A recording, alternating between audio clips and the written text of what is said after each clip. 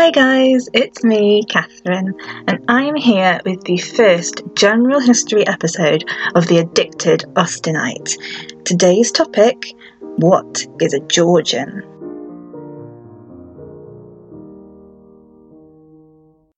If you want to search for Georgian history on the net, the first things you are going to find will be related to either the country or the American state. They are most certainly Georgians in their own right, but in Jane Austen's context, they're not exactly what we're looking for. Contrary to popular belief, Jane Austen wasn't a Victorian. She gets lumped in with the likes of the Brontes and Dickens and George Eliot, all brilliant authors, all Victorian, all very close together. But Jane was actually a Georgian Briton. Now, the Georgian era in British history actually covers a long stretch of time before Queen Victoria, when there were 4 successive King Georges on the British throne. Historians are so great at naming things. There was George I, George II, George III, and George IV. Or, as Horrible Histories likes to call them, the sad one, the bad one, the mad one, and the fat one. They ruled from 1714 to 1830, so over 100 years, and obviously Jane Austen doesn't live through all of that. For Jane, she was born under the rule of George III, and technically she died under him as well, but at the time of her death, the country was going through a period called the Regency. That term, Regency, can actually confuse a lot of people because the Regency is a period of the Georgian era, but not all of the Georgian era was Regency, and Jane straddled both in her lifetime. Are you still following me so far? Good.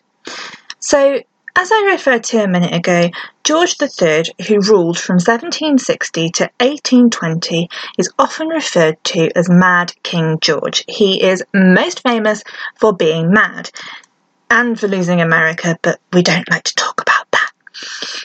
Now, there are a lot of different theories about what made King George mad. I'd mention a few, but I don't want to get in trouble with the royal family for spreading rumours, so I'll let you Google that for yourselves.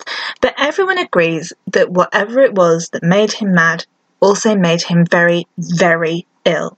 So ill, in fact, that towards the end of his reign, from 1811 to 1820, his son, George, who would become George IV later on, was ruling the country as Prince Regent, and this is where the term Regency comes from.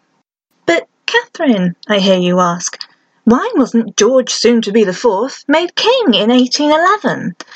Well, simply, the king was still alive, but he was too ill to actually abdicate, which required him to be compos mentis, which he definitely wasn't, but he was well enough that he didn't actually die, so George Jr. was basically running the country, but his dad still held the title. That eventually changed in 1820 when George III finally died, but George IV didn't get to celebrate for long, as he died only 10 years after becoming king for real this time.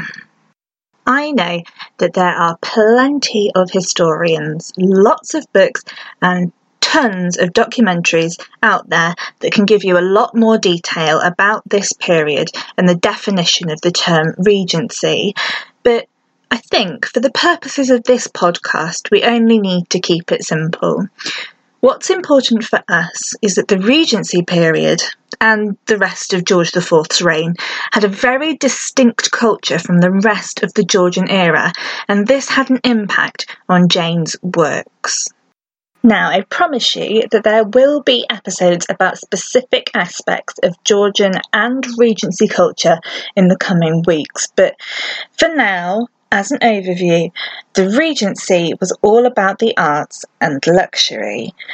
George IV loved to spend money, almost as much as he loved to eat, and his favourite thing to spend money on was the arts. And how did this impact Jane? Well, before 1811, and Jane herself actually references this in her novels, especially Northanger Abbey, novels were not considered a very good source of entertainment. They were stupid and frivolous. But as national literacy rose and printing books became easier, more and more people were reading. And when George IV decided to enjoy and patronise novels, they became the it item of the early 1800s.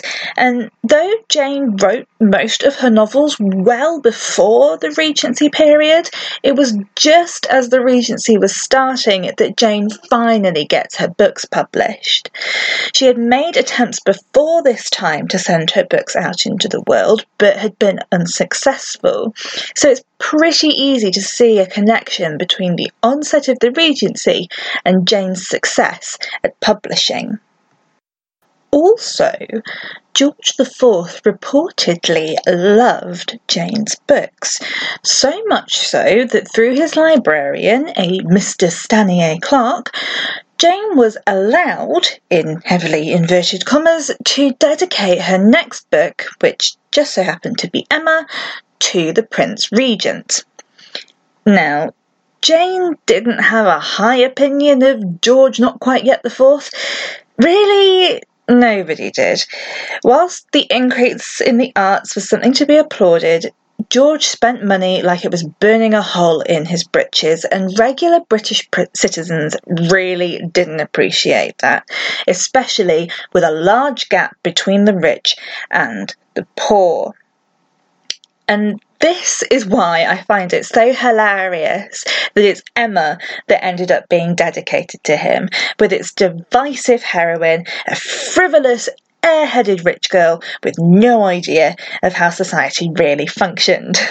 I'll leave you to draw your own comparisons there.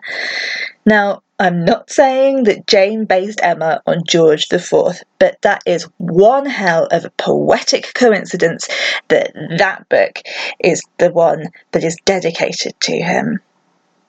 So, if you listened to my previous episode, Unbecoming Jane, you'll know that the Regency era only really happened towards the end of Jane's life, as she died in 1817. But it has become the overriding image that popular culture has connected her to. There's nothing wrong with that, necessarily. Her books were published then. It's the society into which they were received, and it is connected to their popularity, but it's important to note the distinction between Georgian and Regency in terms of culture and how that relates to the England that Jane's books actually take place in. The best way to see this distinction is actually by reading Northanger Abbey and Persuasion, in that order, back to back. Now, they're both set in the same place, primarily, Bath. But the differences in the portrayal of the place and the society of leisure in the upper classes couldn't be more different, as Northanger Abbey was written mostly in the 1790s, whereas Persuasion was written in the middle 1810s. Northanger Abbey is youthful and exciting. The heroine, Catherine Morland, she loves Bath. Whereas in Persuasion, the heroine, Anne Elliot, is less inclined to appreciate the city which she connects with men like her father, who like to spend money they don't have to keep up with appearances. And the attitudes of Sir Elliot are very Regency. If you don't believe me, just read Vanity Fair. So, as you can see, the world Jane lived in really had an effect on her works, so it's important to understand just exactly what world she lived in. And hopefully now, after this episode, we are all on the same page as to what England that was and the timescale that we're going to be looking at as these episodes progress. So from now on, the episodes are going to focus a bit more on specific history within Jane's lifetime. I'm thinking that the next episode will be a timeline of major events during her life, but there may be some other episodes of different categories in between. I really hope that you enjoyed listening to this episode as much as I loved making it.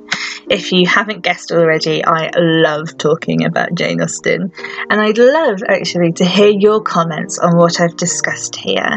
You can leave me comments on whatever platform it is that you download your podcasts from, or you can tweet me.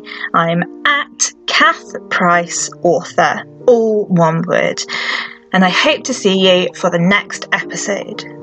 Thanks for listening and happy reading. Your faithful servant, the author.